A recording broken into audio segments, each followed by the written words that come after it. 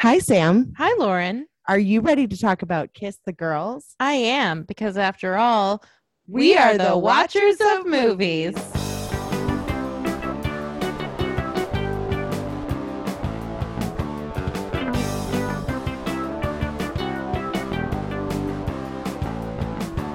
I have this We're- little screw loose on the end of my You do microphone. have a little screw loose. I do in my mind as well. So, I know mine does too, and I feel like I mess with it all the time when I we're know. recording, but I oh should well. just take it off because honestly, I never use the stand that it's made for. Yeah, you maybe know? we could just take them off. We should just take them We're off. Oh my wilds. gosh, that's crazy. Changing the world one microphone screw at a time. And we're back And we are back from outer space. Yeah, that's exactly where we went. That was It was a long trip. it was Longer we than unfortunately had to go with Jeff Bezos. It was Bezos. gross. Never do that again. Is he gross?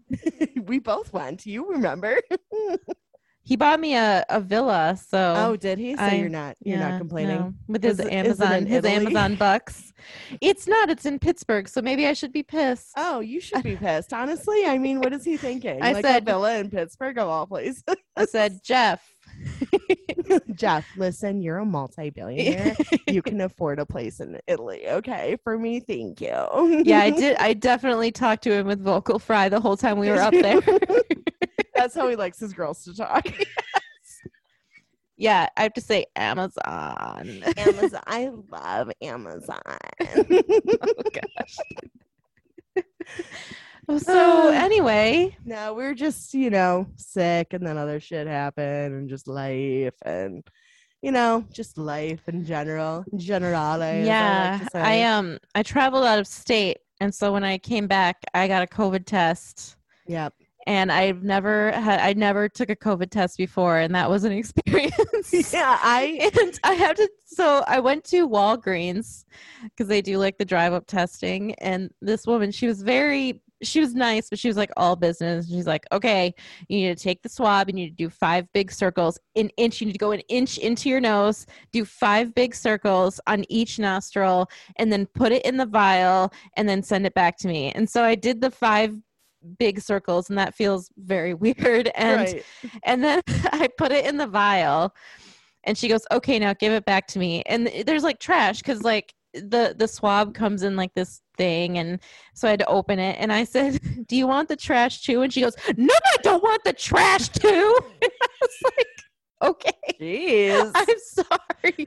I know for it was like- asking. It was a stupid question, but I had just like touched my brain with a swab 10 times, so I was a little out of sorts, and then I felt stupid, but I was negative. I didn't have COVID, so that was good news. Yeah, and I got sick, so I took a COVID test because I was like, shit, what if I do have COVID? And mine was negative, but my experience was a lot different. I went to something called Helix, and they just had me just stick it up my nose once, and that was it. Really? Yeah.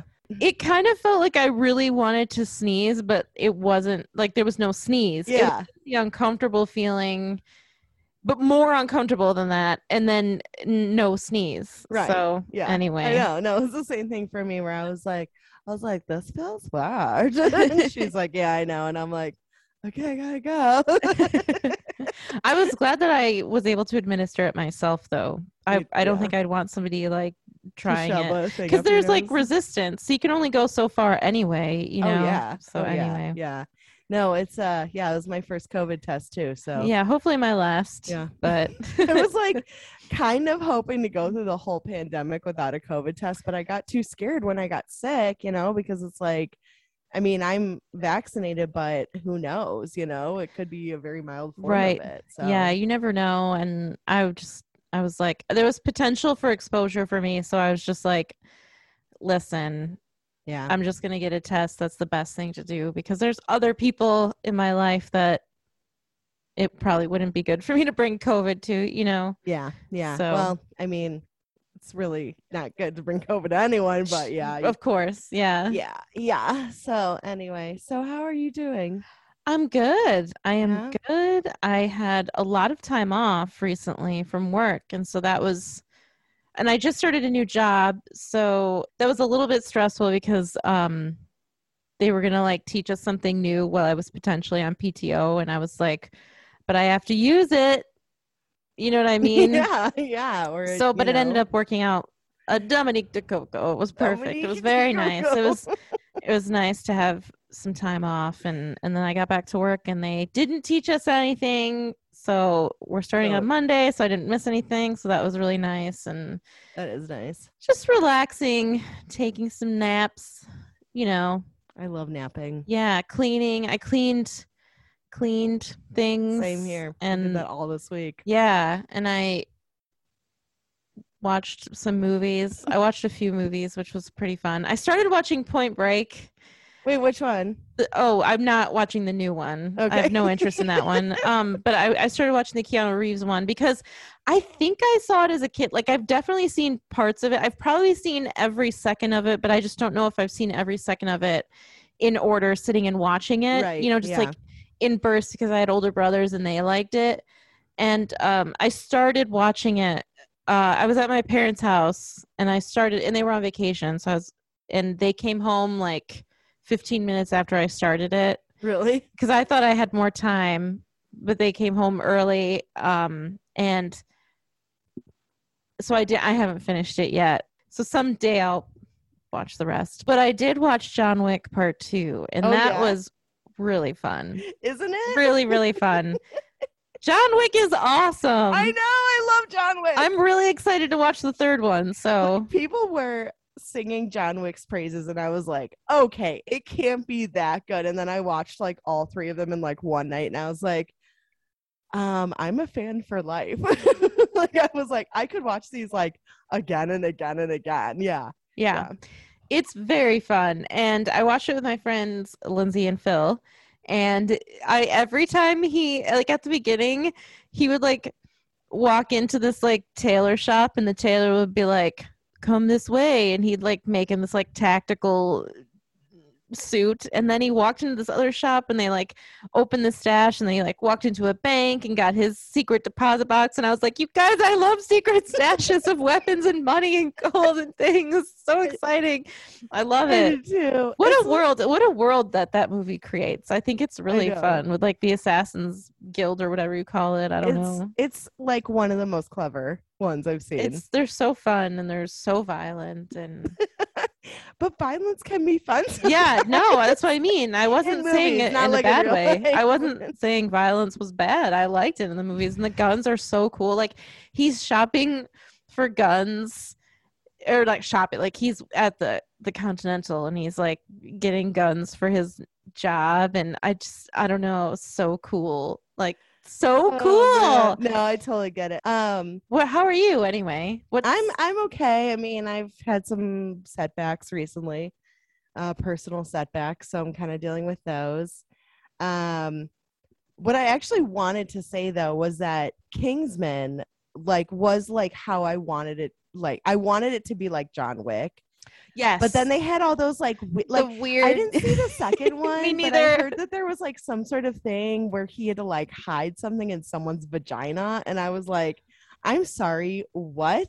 Like, and it was weird enough in the first one with the anal sex scene where I was like, this could have been completely taken out, and it would have made the movie 10 times better. Yeah. It was so uncomfortable. Yeah, I agree. Well, and it was, in my opinion, I think it was a very weird and like out of character thing to happen for that Eggsy is his name, because he's like pretty much established in the beginning that he's like very respectful of women. Like, he really cares about his little baby sister, and he loves his mom.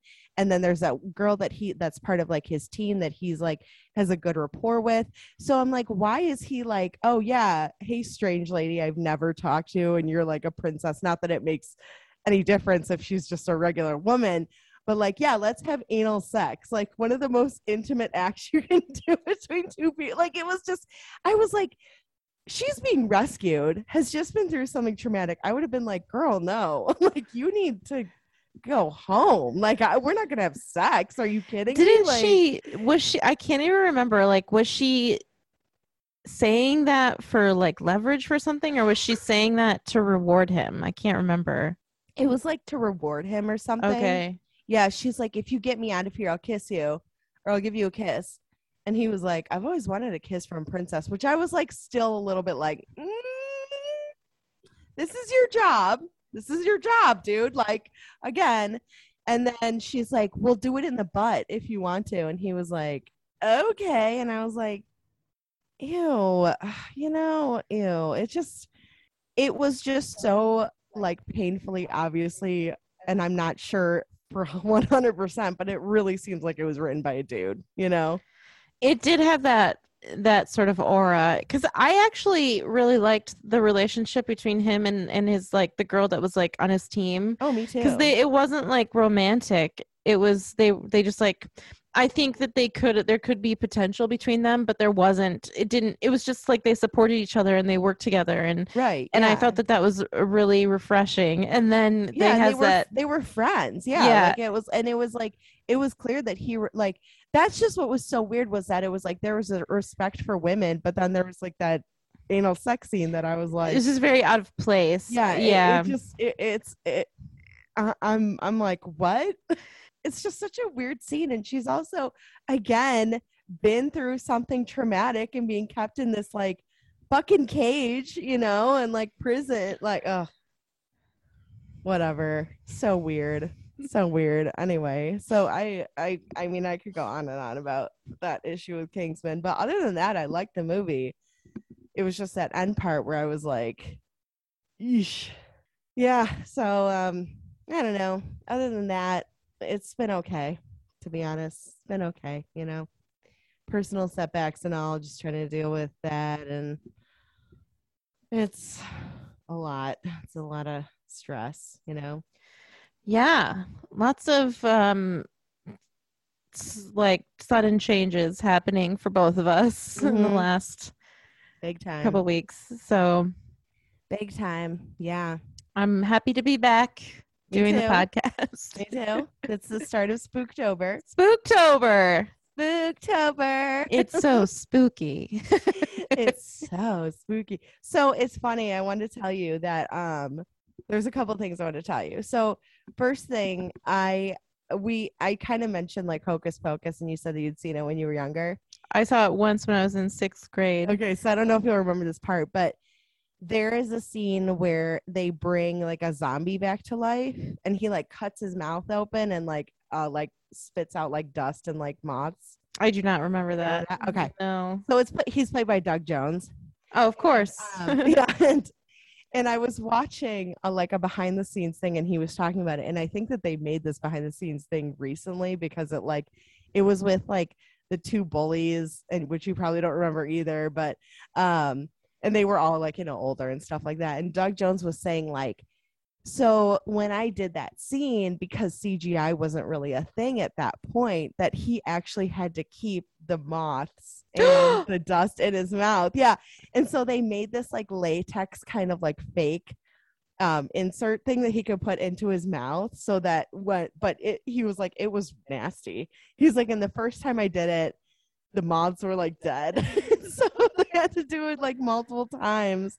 And I'm just like, oh my God. I'm like, that is dedication. Somebody get this man a Lifetime Achievement Award stat. Right? Well, and that's nasty. He's like the most well-known, like unknown actor. You know what I mean? Because everyone has seen him in something, but they never recognize him because he always is covered with makeup, I've seen one movie of his where he plays like his like actual real face, and that was John dies at the end. Oh, okay. Yeah. So, but that sounds awful. Yeah. I don't even know if that movie is worth it. Oh, I fucking love Hocus Pocus. It's such a great movie. I don't remember enjoying it even. We watched it in school for like a Halloween party in 6th grade. And I remember bits of it, but I don't know. I have literally zero desire to ever watch it again. Really? Yeah. Oh man. I probably watch it every year. Really? Oh yeah, I love it. I mean, it's a Halloween tradition, It's like Halloween Town 1 and 2. I remember once when you snake oil salesman me into watching Halloween Town. What an adventure that was. You didn't like it? It was so much fun. I mean, yeah, I don't think, Lauren, I don't think that you should say you didn't like it, ? Because I've never said once that I enjoyed it. Snake oil salesman. Oh, I feel like I've done that a lot with you. For the joy and pleasure of hanging out with you, it was worth it. But no, it's not my kind of movie. I didn't care for it, but oh man. At least like with Winter's Tale, we saw it like in theaters. So it wasn't like my fault. Like I hadn't seen it before.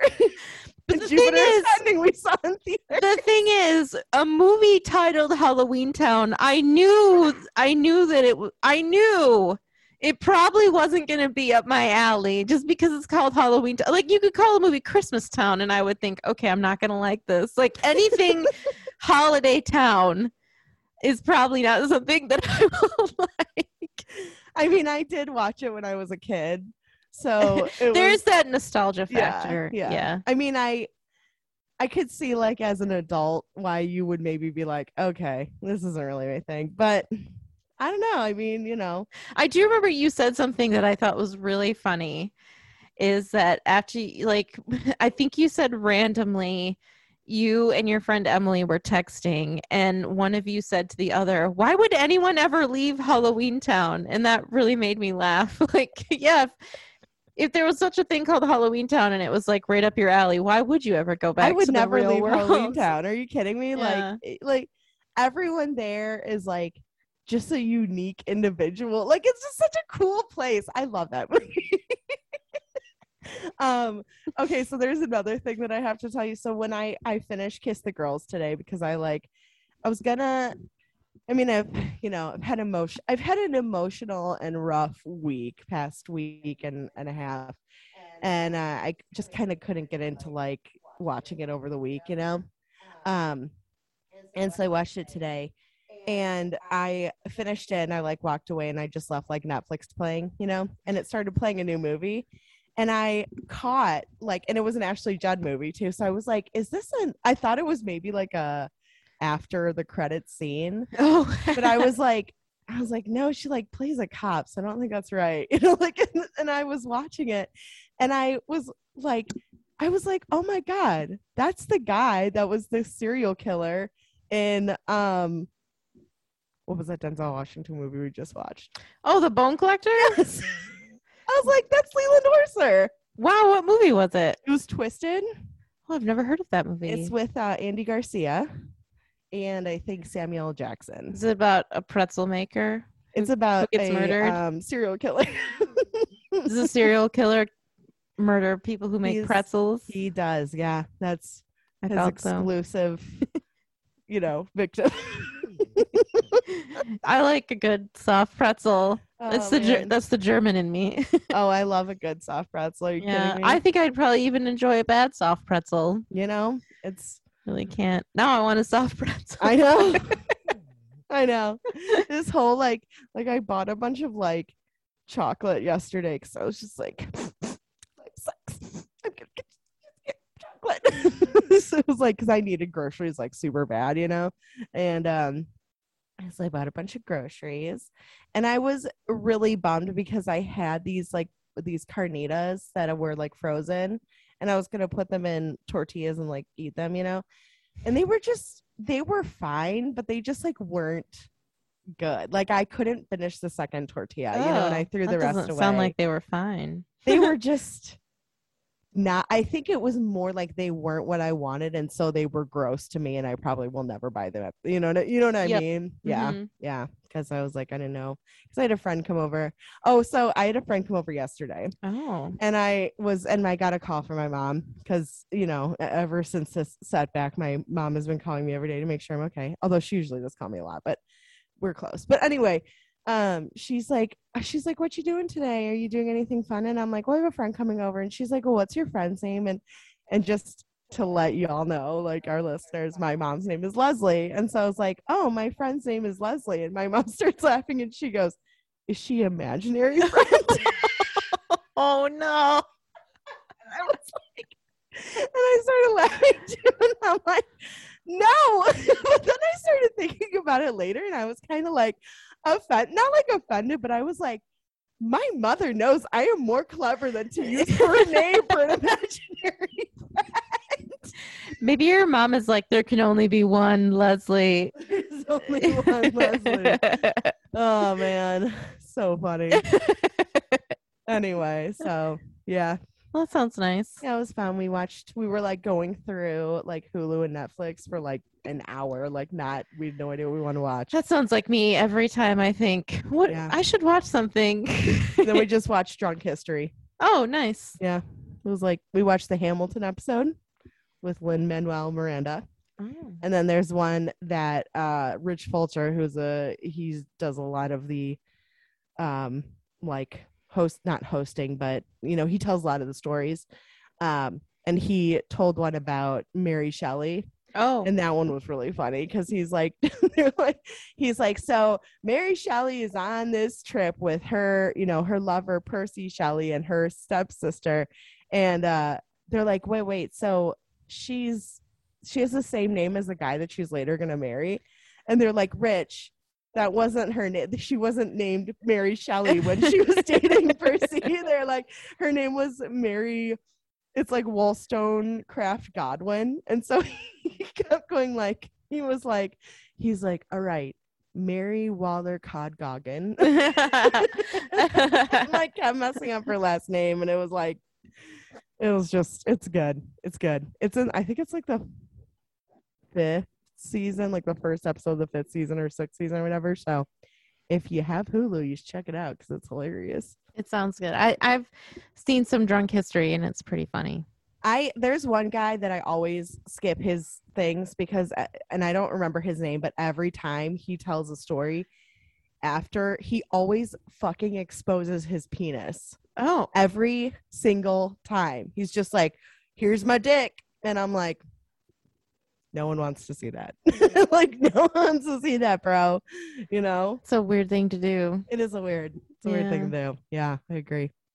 Anyway, are you ready to talk about the movie? Let's do it. Okay. Maybe you should give just a brief synopsis for people who haven't seen it. Okay, so this movie is about this guy named Alex Cross, and his niece was kidnapped by, they think it's a serial killer, but it's mostly focusing on this young woman named Kate who was kidnapped by the serial killer, and she escapes, and now they are trying to find him and track him down. So that's a synopsis of it, right? Yes. Okay, so what did you think? Lauren, I almost, as soon as it started, I disliked this movie. Really? So much. Really? Oh man, I'm surprised. I didn't like the intro, and then I thought, well, that's just the intro. Maybe it'll get better. But then, where he's like talking. Yeah, and I have statements about that as well. I can't I know that this is based on a book, and I assume in the book, the forest is such a big part that it's almost like a character in and of itself. But in the movie, I could only take so many super dramatic shots of the forest with like musical flourish when it showed it. And that like got old so fast for me. Yeah, I agree with that actually. There's a convenience factor to the whole movie where I felt like Alex Cross was kind of like a weird superhero, and I didn't like that. And I watched the movie with Mike, and I almost said out loud as soon as Carrie Elwes came on the screen, I almost said to him, "That's the killer." Like I knew it because wait, so you were right. Yeah, I was right. Well, oh my, because I never guessed. I thought it was that one dude, Dr. Sachs or whatever. Well, the reason I was 90% sure he was the killer was because when they first showed him, the camera was looking up slightly at him. So the angle that they showed him walking into the room and the way he walked into the room, I was like, that's the killer. But 10% of me, the reason I didn't say that's the killer was because there's a small part of me that thought maybe not. 10% of me thought it might be the guy who was he was like also involved in the case, and he had like a strong jaw, and he was angry at Morgan Freeman, and he he showed up in California randomly, and Morgan Freeman's like, "Why did you get here so fast?" And he was like, I don't know. I'm gonna look up the cast list so I can tell you. But J.O. Sanders, Kyle Craig is who he played. He was a big guy. Kyle. So 10% of me thought it was him. Right. But I was pretty sure it was Carrie Elwes right from the bat. And then that is so funny.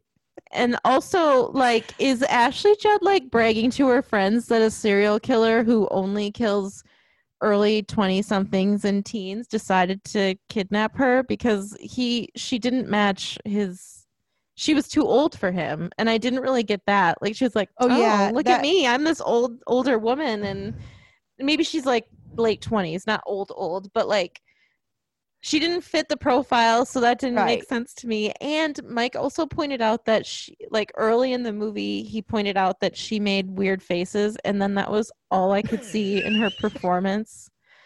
Oh fuck! I'm having like a Judd-assance, I've been calling it. It's an Ashley Judd renaissance, where like I had a Michael Douglas one like a couple of years ago, you know, and I'm having like an Ashley Judd one where I'm like any Ashley Judd movie I can get my hands on, I'm gonna watch. Yeah, I love her. Fantastic. I thought that I was gonna like the movie. I was expecting to like it. I had no idea how much I was gonna dislike it, and I didn't like it almost at all. Like, I don't think that I liked. There's not much that I liked about it. I just didn't care for it, and it surprised me. I even said after the movie, I was like, I didn't think I was gonna dislike this movie as much as I disliked it. And yeah, I'm really surprised. I thought I know I was actually kind of nervous because I think you like it, and I do. Yeah, because I was gonna buy it. I was yesterday I said to you, is there a sequel? And we were texting, and you said, yeah, there's a sequel called Along Came a Spider. Well, it's like a character sequel, not like a story sequel. I think that Alex Cross is like a series, you know, because I mentioned that there was a Tyler Perry movie. Yeah. Well, not a Tyler Perry movie, but a movie where Tyler Perry plays Alex Cross. Medea kisses the girls. Right. No, and you said, but it's not as good as Kiss the Girls, and I was like, oh no, I know she. Anyway, I didn't really like it, but those are my initial thoughts. So what would you like I to think say? if you saw Along Came a Spider, you would have liked it even less than Kiss the Girls, because it was a Monica Potter. Like, can I just tell you, like, well, I think I told you the ending before, but like Monica Potter ended up being the bad guy, and I was like, okay, Monica Potter of all people, okay, right, okay. Yeah, Monica Potter, famously, she is the mother of Harry Potter. Yeah, yeah, It's Lily, but whatever. I'm just gonna put my nerd card out there. What? I said it's Lily, but whatever. I'm just gonna put my nerd card out there. Sure. Lily's the name of Harry's mother. Oh, thanks. You're welcome. It's not Monica. I'm glad that you ruined my joke that everyone knew wasn't real. You're welcome. Just call me the joke ruiner.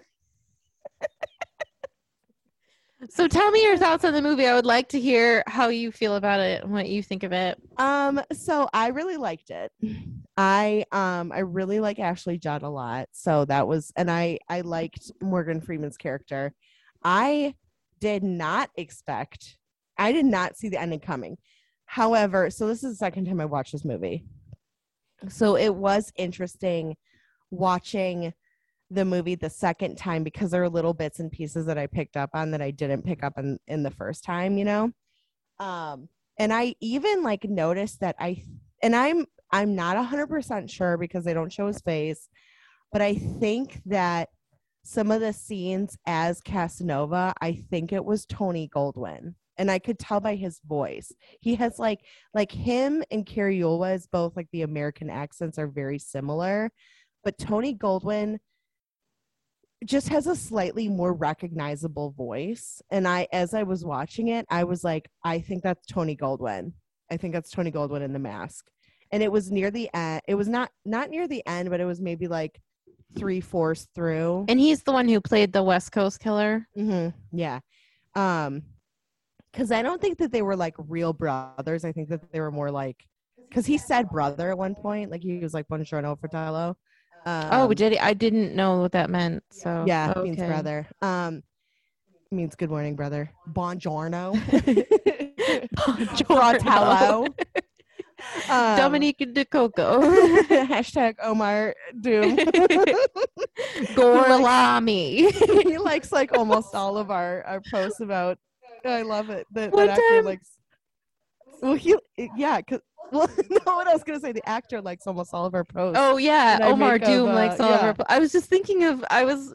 One time I was hanging out with Mike, and we were just like randomly quoting Inglourious Bastards, and Mike did.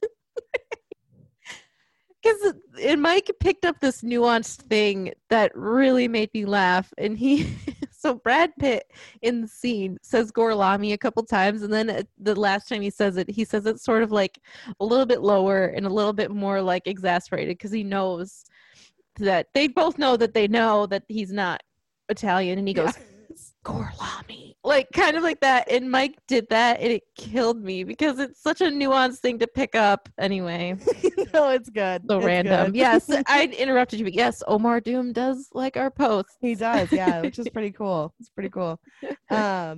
So anyway, back to the movie. So I'm not sure, but I'm like I'm really good at picking up voices, as you know, and I could kind of tell that there was a slight difference between the voice of Cary Elwes with an American accent, because he's not British in this, and he's Southern too. unlike He's most not just... Robin Hoods, Yeah. I can speak with an English accent. Which I didn't understand that reference until I watched Robin Hood, Prince of Thieves, and I was like, wow, so Kevin Costner has literally the worst British accent I've ever heard. Like, it was pretty much non-existent. It was bad. Anyway, so when I saw it the first time, I thought that the serial killer, which I was like so sure. Like, I was like, it's gonna be that fucking doctor guy that's like into BDSM and like tying people up and stuff. Cause he was like too into himself. You know what I mean? Like, he thought he was like the shit. And I instantaneously did not like him. But I was trying to listen to his voice, and I was like, he sounds a lot like that guy. I'm like, he sounds like Casanova, you know? And I was wrong, and I did not at all guess that it ended up being Cary Elwes. So that was a surprise for me. But watching it the second time around, I was like, okay, yep, I see their little spot, like little bits and pieces. And I think the one thing I wish that they had done is that I kind of wish that they had Nick be a little bit more like, just a little bit too into it. You know what I mean? Because it's a thing about serial killers coming back to like their victims and everything, or like being part of like the search party or whatever. You know, they get like a kick off of watching other people suffer and struggle. And so the fact that he was like able to distance himself so much emotionally from like the killing made me feel like that shouldn't have been the way it was. You know what I mean? Like, I felt like he should have been a little bit more like, oh, who died? I mean, that's so sad. Who died? You know what I mean? Like, you know?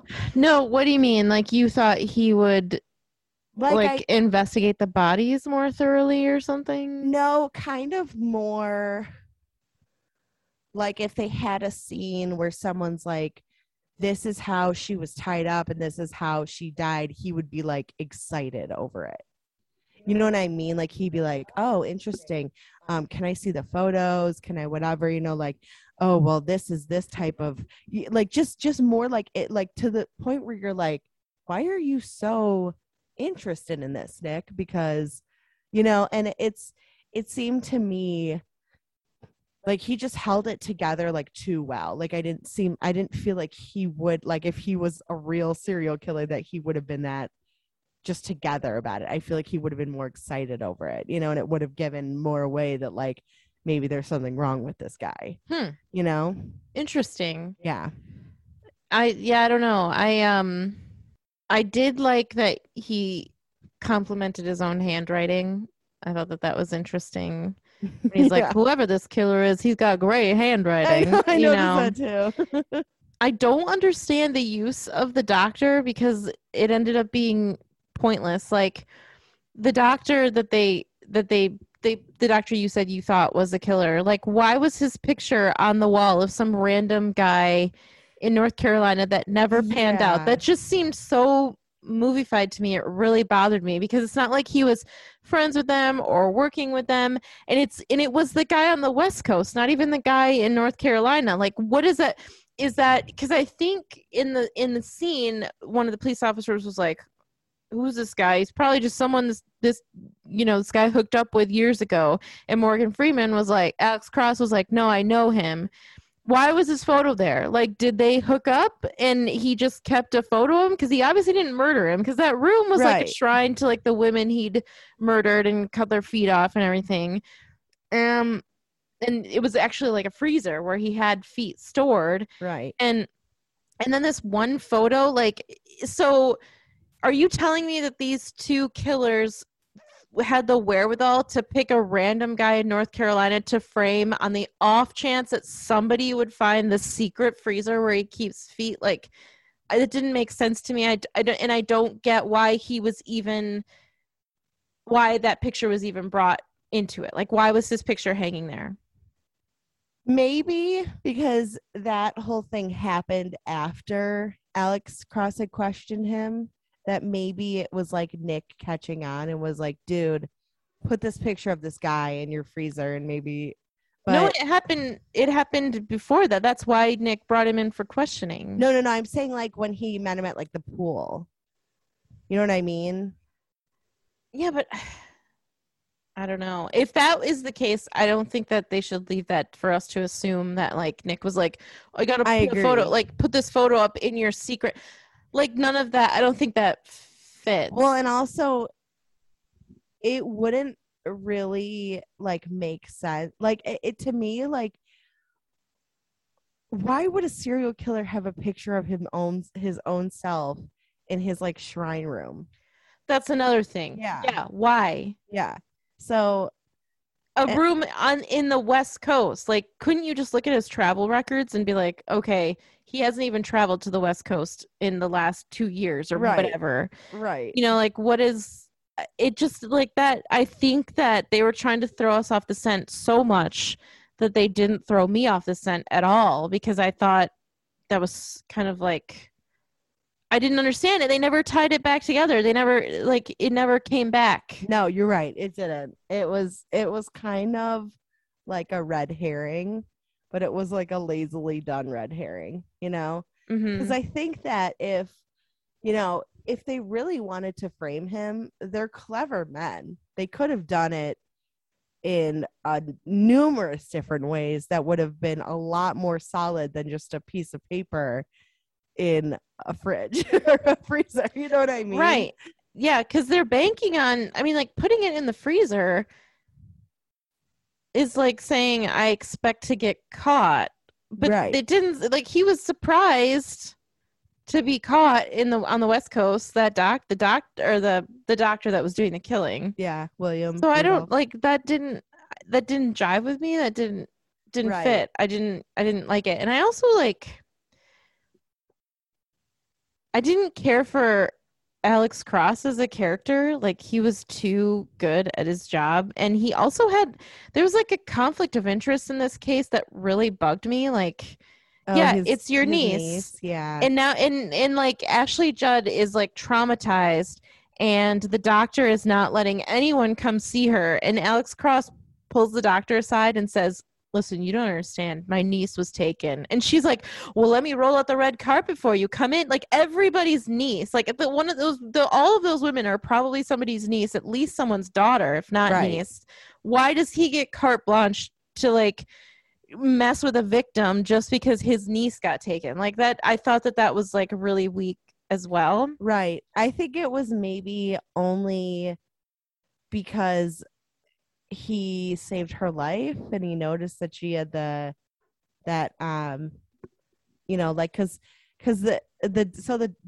okay, I don't know the actress. I think her name is Roma Mafia, actually. Let's see. Yeah, Roma Mafia. Dr. Ruko. She was in Nip Tuck. Um, and I mourned for her character because her character was done so dirty. She was gay, and then they were like the one like doctor who's like a huge dick or whatever, and they started having sex even though she's like been gay throughout the entire thing. And she's like, I might be into men now because of your huge dick. And I was like, just shut it down. Let's just throw it in the ocean. Just get rid of the whole damn series. It's over. Let's burn it. How is that show so popular? That sounds so like offensive. Oh, the whole show is super offensive towards women. That's like, I sold my DVDs because I like the first like 4 seasons or whatever. And I was like, I'm never going to watch this show again because I don't like, as a woman and as a person of this world, I don't think I can feasibly like enjoy the show knowing how poorly they treat women, you know? And like, and with her character, it was just like, I'm like, she's gay, but suddenly it was just whatever. That's not this. Anyway, I really like that actress and I wish she was in more stuff because I think she's awesome. But Dr. Ruko, I mean, I guess that maybe the only reason they had Alex be able to go in and talk to Kate was because he like saved her life and noticed the No, I'm going to say no because he saved her life after that. She led him into the hospital room and what's her name? Ashley Judd's character's name? Kate. Kate was like convulsing and he saw that. And then because he's a medical professional and all these doctors are just, you know, they can't do their jobs, he's the one who figured out what was wrong with her, which I thought was really convenient and really bothered me. And he's like, oh, can you give me a physician's desk reference, please? And then he found out what was wrong. How he talked to? Yeah.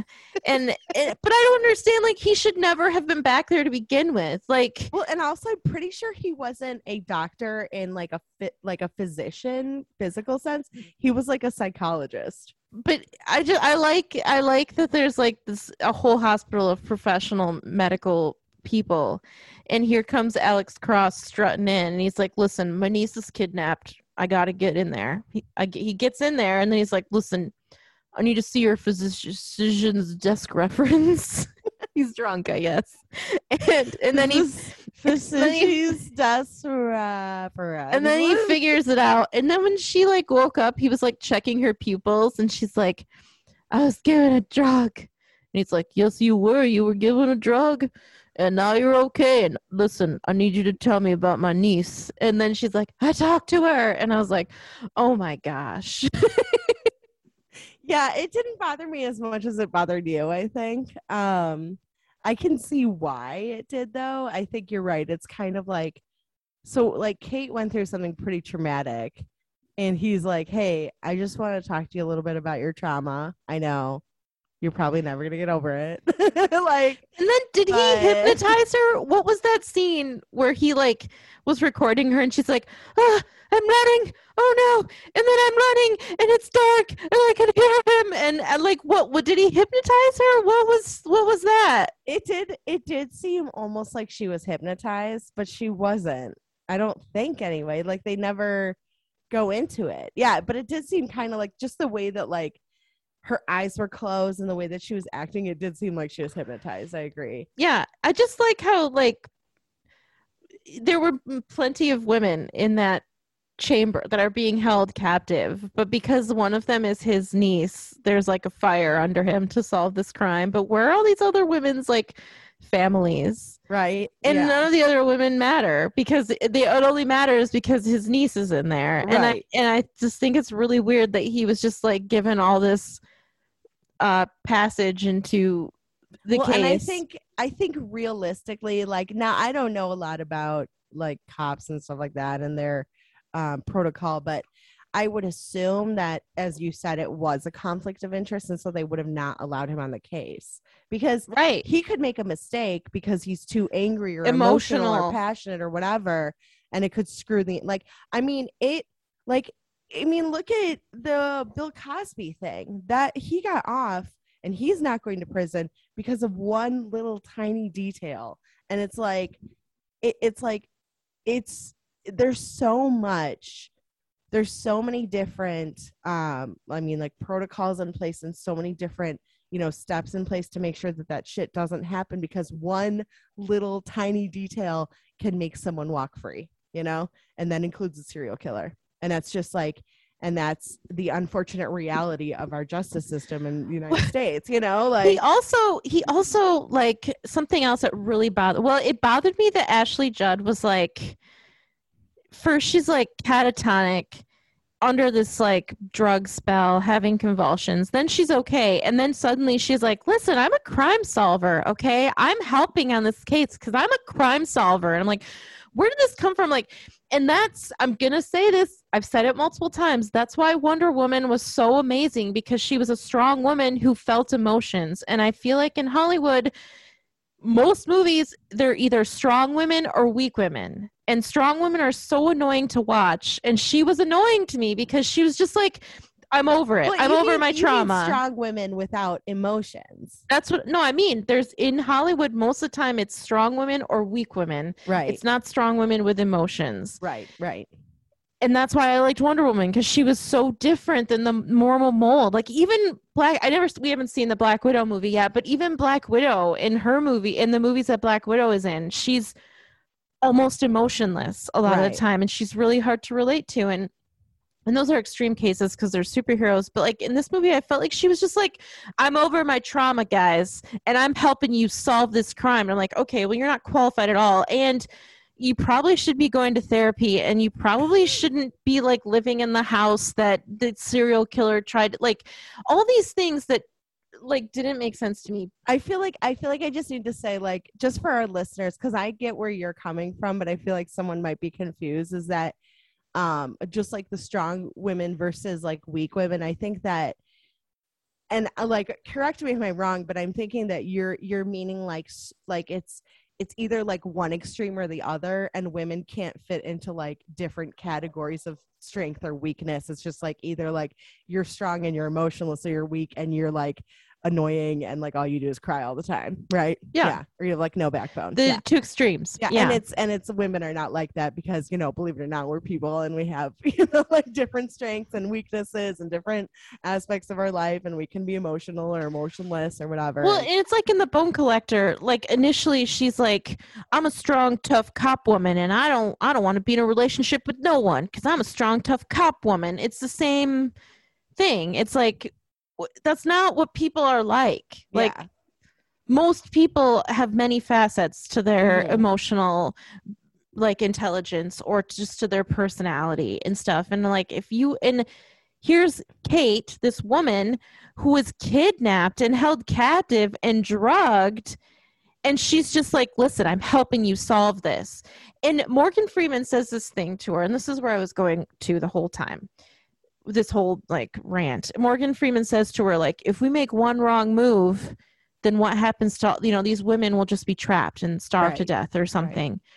Okay, yeah, that's probably the smartest thing I heard him say the whole movie. Like, yeah, don't make any wrong moves because you're really putting people in danger. Yeah. So they get to California, and Ashley Judd's just like, I'm coming into that club. And Morgan Freeman's like, no, you're not trained to blend in. We're trained to blend in. And she's like it's like she could give a shit about the safety of the women at that point, because she goes into the club anyway. Right. Well, and it's not even that. It's the fact that he says like, no, he could recognize you, and then we're done. And exactly. Like, you could be in danger again. Like, you could die. Like, and then suddenly, and suddenly she's an expert, and she doesn't listen. So I don't think she really cares what happens to those women based on her actions. That's what the vibe I'm getting. And then she goes in and she sees the guy that they're looking for, and she says, that's him. And that wasn't even him. That wasn't the guy who kidnapped her. So what was the point of that whole thing? Well, and I think so if they wanted to do something, okay, well, I have a couple thoughts on that. So first of all, I love the part where you're talking about where she's like hypnotized or whatever, quote unquote hypnotized.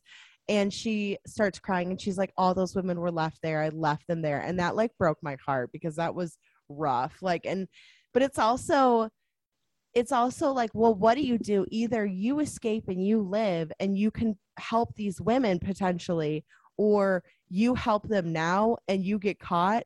You might get caught, you might not get caught, but if you get caught, you're definitely going to die. You know what I mean? Like I got goosebumps saying that, but like it's true. And then I did like I think the aspect of like survivor's guilt is really interesting. Oh yeah. Mm-hmm. And I think they could have done more with that. I do agree with that. Yeah, she just became like too strong of a character in a way that wasn't believable. Like It's okay to be like, I want to help. Like that makes sense. Like she would want to help, but she suddenly became like a crime fighting woman who didn't experience any trauma. Yeah, and back to what, so like there's like that whole press conference, and I really like how she's like, I escaped, none of those women helped me. If you are angry at someone, then be angry at me. And I was like, that was fucking powerful. But as far as like her, identifying the guy, first of all, they would have never brought a victim to a club where someone, I know she's going like, what the what, like making like this gesture, like who even, they would have never brought her to a club. And it would have been interesting if they had something like where they're like, okay, we have, like at the police station, and they're like, have a bunch of pictures of people that they think are potentially this guy. And one of them could have been William Rudolph, who I keep wanting to call William Randolph because of William Randolph Hearst. And I'm like, it's Rudolph, it's Rudolph. There's no end. And they could have had him in there, and she could have been like, I think this is him or whatever. You know what I mean? So you're like, oh, okay. But it's weird that she's going along with rides with them. They're going to this place where this guy thinks, like, they think that he's keeping these women, a secluded like cottage in the woods. Like, and she's already not had enough trauma where that could trigger something very it's as bad. If she didn't get kidnapped at all at that point. It doesn't make sense. She does say something which I think it doesn't excuse the fact that there's like poor writing based on her being a victim, but there is that one scene where she's like, you think I'm a tourist in this just because I didn't get raped, and which I think was interesting. But just because she didn't experience sexual trauma does not mean that she's not traumatized in other ways. Right. Like getting taken from your house in the middle of the night. Oh, yeah. Is terrifying. Like you don't have to be raped to be traumatized, like you just said. No. Oh, no. Yeah. Yeah. I thought that was such a weird, it's just so weird. Like being kidnapped is traumatic enough where you need some assistance from like a professional. Yeah. To just like sleep in your house alone at night. Oh, yeah. I mean, I actually did. I was like looking up Ashley Judd. This is just some like real life information that really like it like hurt my soul like when I read this. But I was looking her up, like what she's doing now, whatever. And she was a victim of Weinstein, but she was also, so she was raped by 3 different people in her life.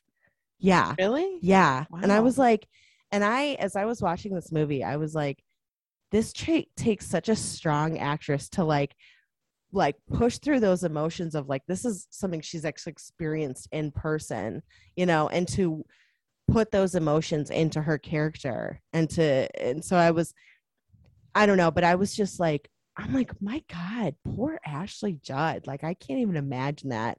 And so, and she even got impregnated by one of them. Really? Yeah, she had an abortion. Was she like a teenager? Or? I don't know the details. I didn't really I kind of didn't want to dig into it because I was like after I found out that she was like a victim of Weinstein, this is like one of the out of 3 times that she's been assaulted by someone. I was just like, you know what? I like, my heart goes out to this woman and I think she's fantastic and I just can't even imagine, but it certainly made me appreciate her performance more, I think, just because it's hard to compartmentalize like this is acting versus like this is you know what I mean, like this is real life, you know what I mean, you kind of get what I'm saying. Yeah, I think so. Yeah, but it was just like damn Yeah, I can't imagine being assaulted in real life and then playing that in a Yeah. movie. That would be I mean, that's yeah, that's like it just I mean, yeah, that's crazy. Um I think that is unfortunately a lot more common than we know, you know? Just because trauma and sexual assault, rape is just such a like I mean it's getting a lot better, but it's just such seen as like such a shameful thing, you know? And it's like you're the victim. You should not feel shame for like the person who did this should feel shame. Like you were just unfortunately in the wrong place at the wrong time, you know? But it's I mean this it was just so like I found that out and I don't think I even finished the article because I was like this is wow, you know, it's very sad. So anyway, I wouldn't say it was an interesting tidbit, but I thought it was kind of somewhat important. You know, I mean, obviously that she's spoken out about her sexual assault, so good for her for like raising awareness and everything. But anyway, so we can get back to the story, back to the movie. So there's something else that kind of bothered me when they were in the car driving to the guy. They were on the West Coast and they were driving, and she said he told me he said he loved me. He told me he loved me. And Morgan Freeman, Alex Cross said, well, it's because he probably does. And she scoffed. And I thought, why are you the man who kidnapped me and kept me in a dungeon loves me. That's so hard to believe. Like, he's obviously crazy. Like, I don't know why she would scoff. She's like, oh, please. And I was like, what? That's like the least, like, he kidnapped you and kept you in a dungeon, and it's hard for you to believe that he thinks he's in love with you. Like, I thought that was weird. I mean, I think I could kind of understand it might be like more of a disgust type thing. Like maybe. She was like, ugh. Because I don't it's just like I obviously hope I never find myself in that situation, but it's I think it's just like one of those things where you just don't really know how you would react to something like that until you're in that kind of, you know what I mean? Like until you're in that kind of thing where like you and I might be able to be like, oh, that's believable that he was in love with her. But if someone went through something like that, I could see why she'd be like, well, are you sure? Like that seems a little ridiculous. And you know what I mean? Because I believe it. I totally believe, yeah, that he could definitely be in love with her. He's obviously like not mentally, like it's not like, you're not mentally right in the head. Maybe you're kidnapping women and thinking like, oh, I'm in love with you or whatever. And but like that does happen all the time. Like there's this woman that was kidnapped with her daughter. This was like years ago. And I can't remember her name. I think it's Mary something. But anyway, she was kidnapped by one of her old students. Like, and she hadn't been his teacher for like 15 years or something. And he kidnapped her. And he's like, I'm in love with you. How do you not remember me? Like, we had a relationship. And she's like, no, we didn't. Like, it was entirely in his mind. So, I mean, that's a real life example of things like that happen. But I can understand maybe she just like can't mentally comprehend it or something, or like, you know what I mean? Like, because I've had instances, and this is not an extreme instance, but I've had instances where my brain is like, this part of your life we're just going to shut down about. We're not going to worry about it. We're not going to focus on it, because if you do, you will literally have a breakdown. Like, you know what I mean? Like, it's like right now you're overwhelmed. Like my brain is saying this to me, like, you're overwhelmed. So we're going to focus on these two things. But this third thing, we're just going to put off to the side until you're ready to focus on it. And it could literally be the type of thing where she's like, if I focus too much on this, then it could affect me even worse than it already is. That's my take on it. Yeah, I think that's a valid point. I just think this movie didn't explore that. Yeah. And anything like that it's like too much for me to assume. But I think maybe if the movie was stronger, maybe they explore that in the book, because I think you're making a really wise point, and I just think if the movie would have touched on that, maybe. Yeah, because they don't really get into her mental state. No, she's suddenly healed. She's fine. Yeah. She's able to solve crimes with them. I don't know why she would put herself in that position. I don't know. It's like the day after she got out of the hospital, they never show this, but it feels like she just went right back to living at her house. And I'm just like, what's happening? Why are you just suddenly okay? And also, I had a question about the intro that I want to circle back to. And I really dislike the intro because something that really bothers me, and I think it's not supposed to be pleasant for anyone. I know that it's not like people aren't supposed to like it, but something that I really don't like is like weird footage of women where you can't tell if they're feeling pleasure or pain, and that really bothered me. Like I think it's in poor taste. And we have this voiceover of the killer talking to, I don't know who, I don't know if like the whole movie is a flashback, if he's telling his story, I don't know, because there's this voiceover at the beginning and then there's no voiceover anymore. And it's like he's talking to a shrink or something, but who knows? It's just so random. And he's talking about when he was in like, I don't know, was it like when he was 10 years old, was he like raping women, or was he just watching them from their attic? Mike actually brought this up too. He's like, what was the intro for? Like talking about he was watching girls in their attic in like the 70s, but in the 70s, Carrie Elwes would have been like, I don't know, 10 years old. So was he raping the girls and their mother, or what's even going on? Does that even, because I feel like they revealed enough about Casanova throughout the movie that the introduction, that like the intro to the movie was totally superfluous and it didn't need to be there. I felt like it was just there to have like weird titillating graphics. And I don't understand, like, it's really creepy to think about somebody living in somebody else's attic and like watching them. But was he a kid when it happened? What's the meaning of the whole thing? Like, what's your take on it? I think Carrie Elwes is older than you think he is. Let me see, actually. Hold on. I'm curious. Let's see. Where is he?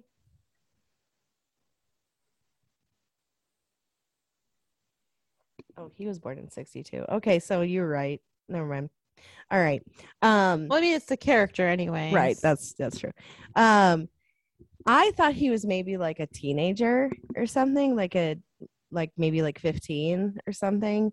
But as far as like the pictures of like women, I could see it being from the perspective of like that's his art, but he never photographed those women, so that is kind of weird that they would have that, Yeah, like unless it's just to disturb people. Part of his MO wasn't related to art or anything. Right. Which if they had included that, like, I think that would have been an interesting like addition to just the whole thing. But I don't know about like I don't know if it just kind of seemed like you just were supposed to like go, oh, okay, so he's been doing this for, since he was younger, whatever. But it's also, I think it shows that he had this obsession from an early age, I guess I don't really have an answer. Like, I feel like I kind of like, I want to give you one, but I'm like, I don't know, it's like, it's, I don't know. It's very, it is a very strange, like, opening sequence, and it's never like mentioned again or anything. So yeah, it's totally like pointless compared to the rest of the movie. And I really just don't just don't like it. Like, I didn't like the images. I don't know. You're trying to make a movie that's a little classy, and I just think, yeah, I mean, it's bad taste. I don't know. It's not done well, I guess, is what I mean to say. And it kind of reminds me of, and I know you're not a Fincher fan, but the opening sequence, or the opening like credits to Mindhunter, is someone who's starting a recording, but then you're seeing these flashes, like very, very quick flashes of crime scene photos. And so like it just, they kind of like, I guess I'm like putting them like side by side, because to me, like, it kind of makes sense. Like that is an opening sequence that works versus the Kiss the Girls one, which, if you're not, it's like, you know, it's, as I've said, Chekhov's gun, and I've mentioned this many times, but you can't have something in there that's not going to be in there later. Well, I think showing crime scene photos elicits a definite, like, 100%. I know what kind of response I'm supposed to give when I see a crime scene photo. So using that as emphasis is fine if you're using crime scene photos, because I know exactly what I'm looking at. I know exactly what I'm supposed to be feeling. The director wants me to feel this way, and I feel this way. But showing women who I can't tell if they're having an orgasm or being murdered, I don't understand it. I don't understand what the point is. Like, am I supposed to be horrified because I feel really uncomfortable? Right. And I think that's just like, it feels cheap to me. Like, it's not a good intro, and the voiceover, it's pointless. Like, we learn about Casanova in the movie. You know, there's a lot of exposition about him, and so I don't think it's necessary, except it just feels like an attention grabber in a bad way. Right. I think maybe part of it could be that it's showing the viewer the psychology behind what he's thinking, because he's like, oh, when I, like, whatever wording he used, he was saying how like one of the women enjoyed like being with him, which probably is not what happened. Right. I would say likely someone coming into your room in the middle of the night and trying to have sex with you is likely something that you're like, no, thank you, bye-bye, you know. But it's, I mean, I think it's, if they did, the reason they did it maybe could have been from a psychological perspective, you know, to show like Casanova really believes that these women are like in love with him. But then it doesn't really seem like they talk about that a lot in the movie. So then it's not really, so I guess you're right. It is kind of superfluous. I didn't care for it. And I also didn't really, I thought it was interesting that so Alex Cross is at, I don't know, his sister's house. Mm-hmm. And that's when they realize that his niece Naomi has gone missing. And then at the end of the movie, like, you never see her reconnect with her mother or her grandmother at all. And her mother is like, that scene is pretty tense, because her mother, he's like checking her blood pressure because he doesn't want her to have like a heart attack with stress. And then at the end of the movie, he brings her a violin, which is just what she wants to do, play more violin. That's what I was like. I was thinking that same exact thing. I was like, are you sure she's gonna even want to touch that thing after this? Like, I mean, I don't even know what I would do. Would I want to touch a violin after, like, I spent my life loving the violin, and then but I was like forced to play for this fucking psychopath? Yeah, the violin was the reason you were kidnapped, because he was like collecting smart, strong women who had very specific talents. Right. And then he forced her to play, like, and then all Alex Cross did was like, I got you new strings. And I'm like, well, that's all it takes, I guess, for women in these movies, is to get healed from this trauma. And I don't know, I thought that was a really weird that he wouldn't bring her mother in. Instead, he brought a violin, and we actually saw her playing violin as a captive multiple times. I thought that was really weird. I thought that was weird too. You're right, and I didn't even think about the mother being brought back in. But you're right. Like they did it in the Bone Collector with the sister that they mentioned one time that you don't even meet. Like, why couldn't they have done that in this? You know, like it would have taken 30 seconds. Instead of the violin, bring the mother in. Yeah, I don't. And it seems to me like, especially if he's a fucking psychologist. So he's worked with victims of trauma before. And so like in my mind, I would have been like, listen, you know, Naomi, if you want to get back into the violin, we 100% support you. If you don't, everyone will understand that you do not want to touch it. Yeah, and just don't even mention the violin. Yeah, like just bring the mother in. This is something that she needs to realize by herself whether or not she wants to continue to explore it. And if she doesn't, honestly, I don't blame her, because I probably would. I'd be like, you know what? No. It's like in Happy Gilmore when he got the alligator head for Chubbs. The alligator that bit off his hand. Okay, this alligator that bit off your hand. And then Chubbs died because of it. Doesn't he have like a heart? Yeah. I would have thought that maybe if she had gotten the violin, she would have started having like an anxiety attack or a panic attack. Yeah. She would have been like, I'm back in that place. Like, you know, I have to say, she needs to give it the Pete Townsend treatment. Just smash it. I don't understand that reference. He's just smash it, you know, like he smashed guitars. That's the Who, right? Yeah, okay. That's what I thought. So the whole like underground cave system, whatever that they built or he built or whatever, reminded me of this book that I read called The Bliss House, where this woman was being kept captive in like a room that was like in a cave underneath this like huge mansion. And I kept like thinking about that and I was just like, I'm like, maybe the author like saw this movie and was like, that's where we're going to keep Allison. So it was a character's name. But it was interesting too, because there were like two brothers in this book, and they like had like assaulted this woman. She ended up getting pregnant like in the book. And so I'm like, and now I'm like really like correlating a lot to this, maybe it's like an homage, or she was like, inspired. Maybe she was really into James Patterson, the writer. Yeah. You know?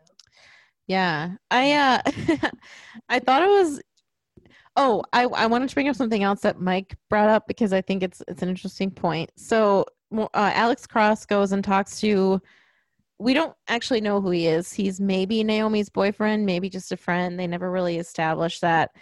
But he goes and talks to him. But before he can talk to him, they have this like unnecessary basketball scene. And Mike said, why did they have him playing basketball? And it was just pointless. It was just Alex Cross standing on a basketball court watching the boyfriend play and giving him the evil eye. And then and the boyfriend, I'm calling him the boyfriend, but they never established what kind of relationship they had. And then Alex Cross comes in to the boyfriend's like dorm room or something, and the boyfriend's like, I don't want to help the cops, I already told them everything I know. And I was like, if your girlfriend or friend was kidnapped, wouldn't you want to be part of anything that they would let you be part of? Like, why was he like, I don't, and then later he was helping. That was kind of, I thought that too, because it was like the only reason that they had showed him playing basketball was that he was like aggressive. So, but there's never any doubt in your mind as the viewer that this guy is guilty. Right. Or like he's, you know, like he's part of it at all. Like you're, you know, like the entire time you're like, no, it's a serial killer. You know, it's not him. Yeah. Like, you know, it's not. And you're right. Why would he be so, it almost, and I mean, maybe I'm terribly wrong because I'm a white girl, but like, maybe it's like the angry young black guy, you know, like it kind of, I think that's why Mike noticed it, because it felt kind of like a stereotype or a trope. Like, he's playing angry basketball, and then we never see him playing sports again. And the rest of the time we see him, he's just being like very smart. Like, he figures out where the women, a highly intelligent guy. And then like even Alex Cross is like, I should have known Naomi wouldn't be with a dunce or something like that. And like, I like how they seemingly scoured the whole area, but for some reason he knows about this plantation with buried tunnels that nobody else knows about. Right. Well, it seemed to me like he was maybe like his major or something had to do with like colonial times, like in that area, because he had mentioned that the river that they went to, which I can't remember what it's called, but it was like some was like McCopy or something weird. Anyway, he was like, oh yeah, this is great for trout fishing. It's been this way since the colonial times. So it's like, this is a guy who knows his history about this area. So I'm wondering if maybe he was just really into the history of that particular area.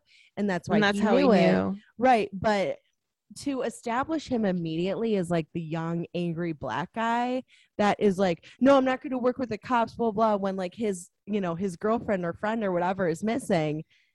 It's just it's very weird. Yeah. Especially since like, unless they're going to do something where they're like, maybe he's guilty, we don't know, but you never assume that at any point in time that he ever has anything to do with this. So it's like, I agree with you. I mean, I like this movie, but I definitely think, as you're pointing out, like it's so funny because sometimes I'll like watch a movie and I'll be like, I don't know if I like that or not, and then I'll talk to you and I'll be like, so I hated that movie. Oh no, my intention is not a bad thing. It's not a bad thing. It's just more like you finally like made me realize like, oh, now I've decided. But well, now I feel my bad. mind's not going to change. Okay, good, because I'm not trying to change your mind. I respect that you like it, and I was surprised and heartbroken that I didn't like it because I knew that this might be a very disjointed conversation. No, you know? I think it's, well, I mean, I think I'm pretty open to your like, you know, criticisms and stuff like that. So it's not like I'm like, excuse me, you're wrong about this. Like, I'm like, okay, I see where you're coming from. And I even will like add stuff onto it. So it's not, you know. Yeah. You know. So there was something else that I wanted to talk about. There's a couple things. I want to talk about the ending, but not yet. So there's a scene where Alex Cross comes back to his hotel room or something, and Kate is just like sitting there listening to the tape that she recorded where she was like describing how she escaped. And I was like, that's fun activity. Just sit and listen to you recount your kidnapping story. She was so calm about it. It was like what you said, like no trauma about it. Yeah. Like it's like it was like she was listening to somebody else. Or almost. like, yeah, like she's a cop and she's listening to this. Yeah. And it's like she was listening to it as casually as you were like, so the other day I was watching the Great British Baking Show. And she said to him, she's like, so I was listening to the tape again and I realized that I lied. Or she said a weird phrase. She's like, I said I didn't hear anything, but I heard water all around me. And I think I was in a basement. And he, alleged professional who has 20 years experience was like, you said you didn't hear anything. And I was like, what? Why isn't it possible that more details could come to light when she isn't quite so like maybe time has passed and she's not just happened. Like she's telling you she thinks and then he was like incredulous, like impossible, like there's no such thing as a basement. What is a basement even? And I thought that was a basement in North Carolina. Yeah, I thought that was really weird. And then the next scene, they're talking to the boyfriend guy, and the boyfriend's like showing them this map of this plantation. And I'm like, what is this? The first time this map has come out? Like people are just like, they cannot fathom a basement, and they can't fathom that Ashley Judd would have more memories as time goes on. And I just thought it was so weird, and it was too like, that's what I mean. Earlier I said there's like a convenience factor throughout the movie that really irked me. And I'm wondering, my assumption is that the book is probably really good, but it's probably way too much for one movie. And I think that's probably where the disconnect happened. It's not necessarily that the story is bad, because the bones of the story I think are interesting, but I think that my guess is that the book is just so vast, and the details, and when you're doing a book about a serial killer who has a very specific MO and a very specific location, I feel like that's almost like too much to put into a movie. I agree. I think that there are certain movies I've seen, and I think this is one of them, where I'm like, this would have been a great miniseries, you know, like the movie Get Out. Did you ever see Get Out? Yes. I was like, I didn't really love it. Like, and the reason I didn't really love it was because I felt like there was a lot of information missing, and I wanted that information. And I was like, this would have been a really interesting miniseries because I could have dived back into like the whole history behind this whole fucked up thing, but they didn't. And so I kind of like left the theater. Like I was like, I get why people like it, but I think it wasn't really for me because I felt like I was just missing a whole bunch of information and I needed that as a viewer, you know? And I think same thing goes with this, where you're probably right, is that it's certain books can be made into movies because there's not so much overwhelming detail that it make like you can cut off parts of it or condense it to make sense. But you're right, when it comes to something like this, it's like how, what can we include and what can we not include that's going to make this, you know, flow better, or like what evidence or what scene are we going to need to include to make this other scene make more sense, whatever. And you're right there. I mean, it's a whole like, it's like making a movie out of like a book that's, you know, I don't know, like 1,000 pages. You can do it. It doesn't mean it's going to be great, you know. It's just, it can be done, but you know. So I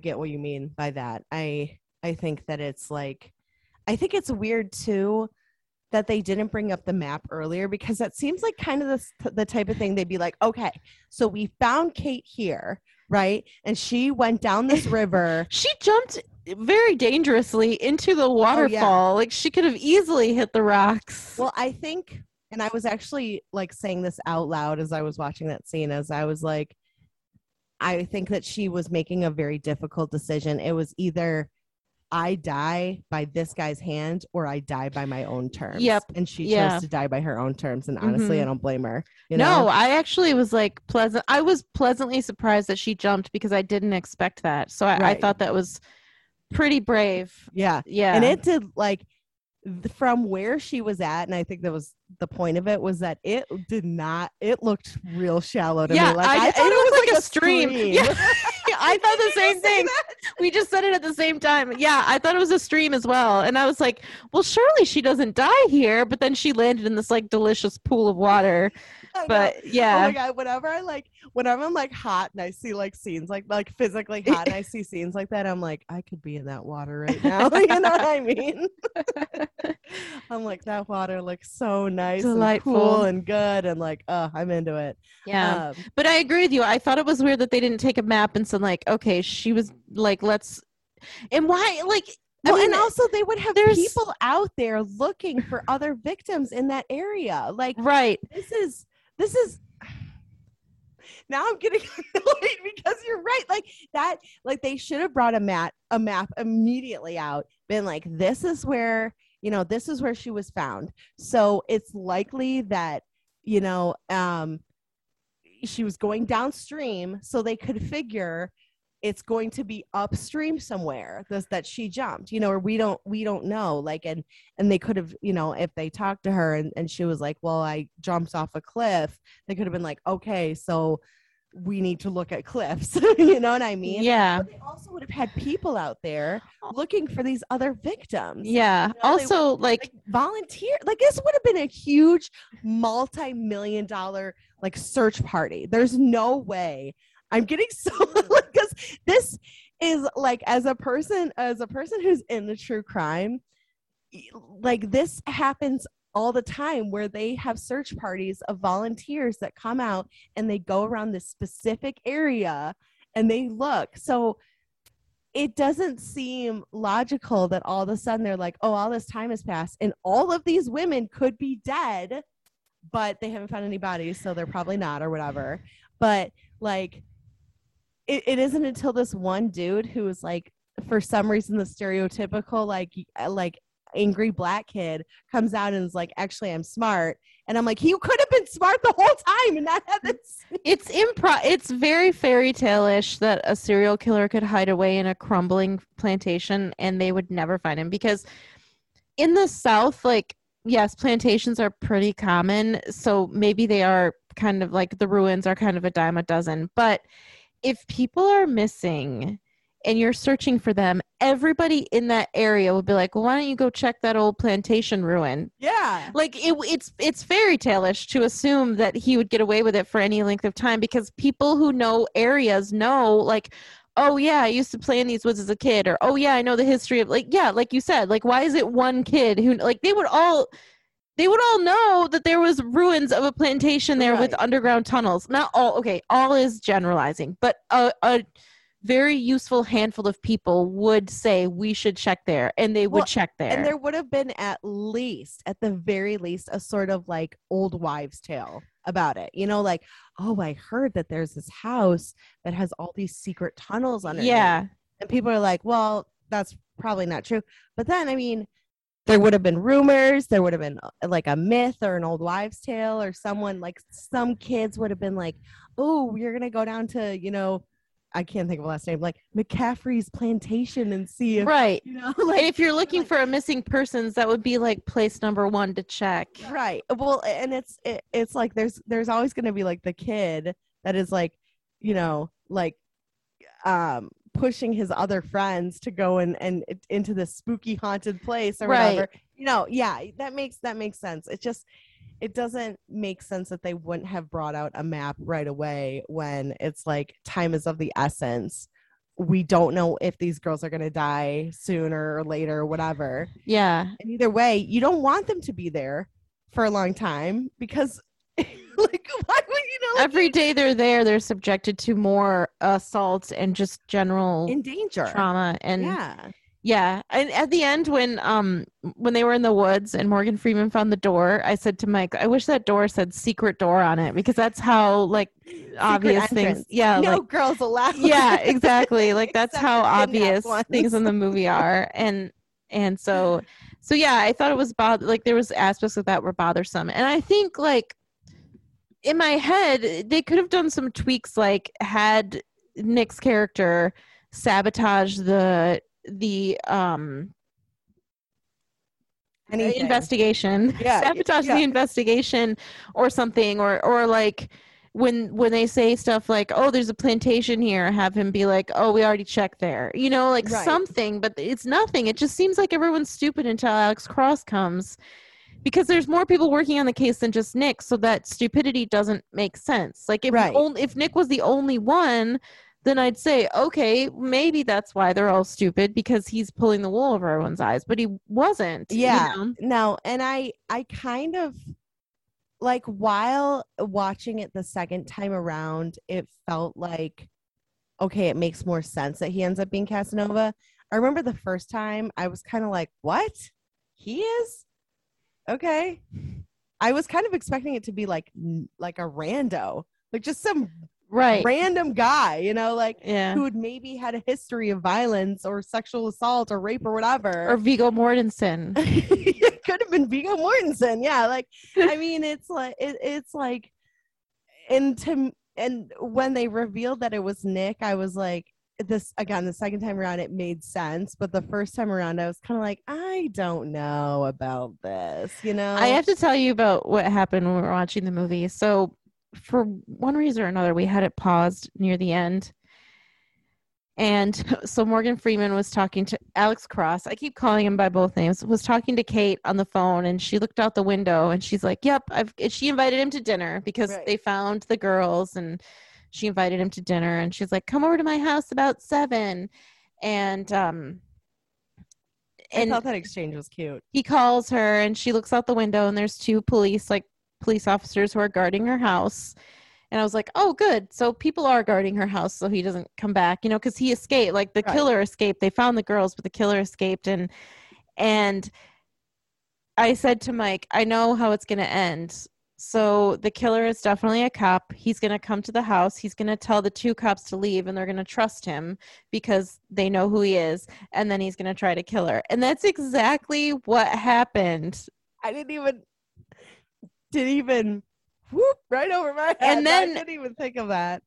And then it ended up being Nick. And I was like, I was right. I was right the whole time. So it's a trope, and I don't dislike it, but it kind of annoyed me that I knew what was going to happen. Yeah. And I think that just also is just another check mark in the convenience factor for me in the movie that I didn't like. but I did kind of like that she was kind of stupid for a little while. She didn't realize it was him. Yeah. Until he pretty much spelled it out for her, and then she realized it was him.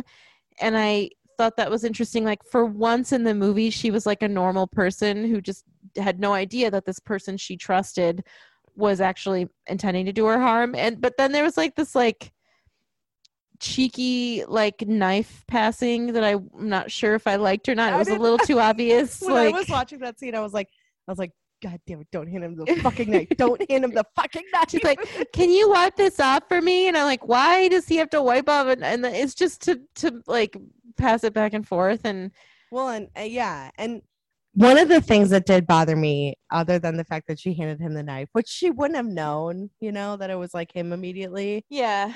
Was the whole scene where he's like, what are you going to do? Stab me? And I was like, well, first of all, yeah. And secondly, stab him in the chest. Yeah. Like, I don't understand why she was just like a little, like, and it didn't seem like it really did much damage because he was like, oh, okay, not right. cool. Like, basically. Yeah, he was like the T-1000. He started fighting her. And I was like, if it were me and I was like, oh my God, this is the guy who's a serial killer, I would have been like, wham, like right in that, like all my might, right through that fucking chest plate. Well, like, first you kick the balls. Yeah. And then you stab the chest. Yeah.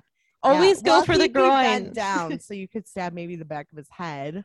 Well, that wouldn't work because it's a skull. I don't know if you're strong enough to get through the skull. Like this little back of the neck. Back, yeah. Ooh, yikes. Yeah. I mean, you're basically trying to cause, like, you don't want to kill the guy because, you know, well, I mean, maybe you do, but like, I wouldn't really want to kill someone personally. Sure.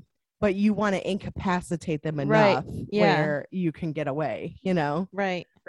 So, yeah, I know. I thought that was weird. And then he but the whole thing, what are you gonna do? Stab me? I was like, do you want to ask her that question? Yeah, what a dumb thing why would you say that? Yeah, like he's like taunting her, like, oh, what are you gonna do? Stab me? Like, I'd be like, yeah. Bye, bitch, you know? Oh man. Yeah. And then like Alex Cross was just like in a movie way wasting time before he suddenly realized that the handwriting matched. Which I actually have something to say about that because I did not like that the unless hold on. Let me get train of thought. I don't want to put the like horse before or the cart before the horse. What I thought was like that kind of annoyed me was that why would Nick use the same little signature, very obvious signature on both his his personal stuff as like a serial killer and his professional stuff as a cop? Like, to me, that's like, unless he was trying to get caught, sure, but I don't think he was trying to get caught. To me, it seemed like he was like, I don't know. But I also agree with you that it seems weird that he didn't try and sabotage something.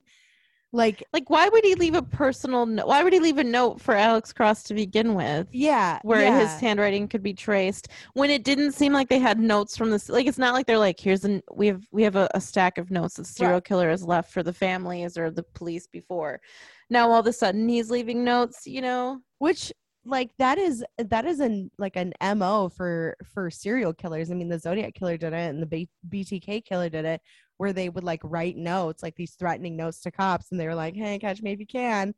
And then you know, they sent later a floppy disk and it was, you know, traced back to their church, and then they got arrested. But that was the BTK killer. That's how he got caught.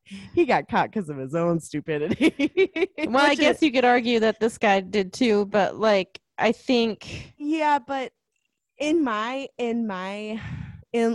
unless he was trying to get caught, in my personal opinion, if you want to continue killing women and kidnapping them and shit, then this is the how to continue killing and kidnapping women podcast. So please give everybody advice on how to do it. I'm saying if you're a cop and you have I just, the way you said it was funny to me. That's why you have Come here for all of your crime to advice. all this evidence, I would be like, oops, the evidence flew into the fire. I didn't do it. It wasn't my fault. It grew wings. It was very strange. You know? Yeah, like why wouldn't evidence just kind of go missing, or why wouldn't exactly. Or, you know, I mean, like, the thing is, like, Nick could find a job elsewhere. So if he was eventually like fired because he was not a good you know, police officer, then sure. But the point is that he would have destroyed enough evidence at that point to not have it be traceable to him. Sure. You know? Yeah. But also, like, and that's the thing. Like, so the only reason he was caught was because of the signature. And it's just lucky that he wrote a postcard to Alex Cross. Right. Yeah. Right, exactly. I think it's very strange that he would sign, unless he was so used to signing things like that. But this guy is obviously highly intelligent. So he's like very, like, he's on top of shit. So why would he just be so careless? Right. You know? Yeah. It doesn't. And this is exactly why I think something like a mini series would be better, because you're like, well, shit, who is it? You know what I mean? But it's, you know, it's not the way it is. Yeah, I thought that was a little bit weak as well. Yeah. That's what happens. Yeah. But so what did you think of like the whole, like, first of all, I love that she ended up getting him handcuffed to the oven. But like the whole gas thing and then Alex Cross coming in with like the, you know, the the gun and stuff. It's like the thing of milk just happens to be sitting on the counter. I said something. How long has it been there? I said to Mike, I said, he's just lucky she keeps her milk on the counter. And Mike said, maybe she was using it for cooking. Right. But it's not near any of the cooking stuff. That's where she keeps her milk. Yeah. Yeah. No, that was I thought that was way too convenient. It was too convenient. And also, like, if it had been something where you watch her take the milk carton out. Yeah, that would be a good Chekhov's gun situation. Yeah. Exactly. But you can't just have like a gallon, like a half gallon of milk there for like no reason. Stupid. Yeah. Yeah. Like, of course it's clever, but it's also like, but that wouldn't have happened if it wasn't there. Yeah, they could have put, I mean, it would have been maybe more sad, but they could have put a fish tank there or something. Just something with liquid, you know? Right. Yeah. Like, we don't want to see a fish. Oh, her fish did die. I forgot she did have fish. Like, that already happened. Yeah, I thought, and Mike even said that it was kind of spooky how when she woke up in the middle of the night and she was like listening, like she thought she heard something in the house. And I agreed. Like, I thought that was really pretty interesting how she was like, there was a storm going on but she thought she heard noises, you know? Yeah. I don't really know how he got in the room because she didn't even leave the room, but somehow he was in there. I think the idea of that scene was interesting and scary. I'm wondering how he moved the entire aquarium without her hearing it. Yeah, like it seems like, I mean, that's going to be a pretty heavy thing to move, you know, like not only that, but you're going to have like water sloshing everywhere if you don't have a top, or like a top that's like not mesh. Yeah. Mesh. And I did think it was clever, but it was also like, but yep, how easy would this be to move? Right. You know, exactly. That scene, that the moving of the fish tank, who cares? Like, I was like, that's, yeah, I agree. Like, I don't think that's believable necessarily, but right. I thought it was interesting. They had like a brief flash of her hearing him like close curtains. And so it was a noise that was like out of the ordinary, you know? Yeah. That would be so spooky. Oh my gosh. Yes. I can't even imagine. Oh, I also wanted to talk to you about the sandwich scene, which really bugged me, and I don't understand it. So she's in captivity. I thought that was weird too. She sees a sandwich. He's given her food. She looks at it. She inspects it. She smells it, and then decides to eat it. And then all of a sudden, she's like coughing it up. What was on the sandwich? And also, it wouldn't even drug her because she spit it out and like coughed it up. Like, what? Right. Well, I thought that was strange because you never see him inject her at that point. You know, like she says that she had drugs in her system, and so she was running, but I don't didn't really get that either. Like I was like, my first thought was like a piece of glass was in the sandwich, but that doesn't really make sense. Because she inspected it. Yeah. Yeah. So it's, and it was almost seemed like it was done in a way where she could attack him, but she doesn't know that he's coming in. Yep. So that doesn't make sense either. Yes, that scene I thought was kind of bizarre too. Like she's like hacking, like not like throwing up, but she's like spitting it out, and she's like, you know, like tearing up and stuff from this. So I don't know. Like I don't know enough about drugs, I guess, or like medicinal drugs to like know how you can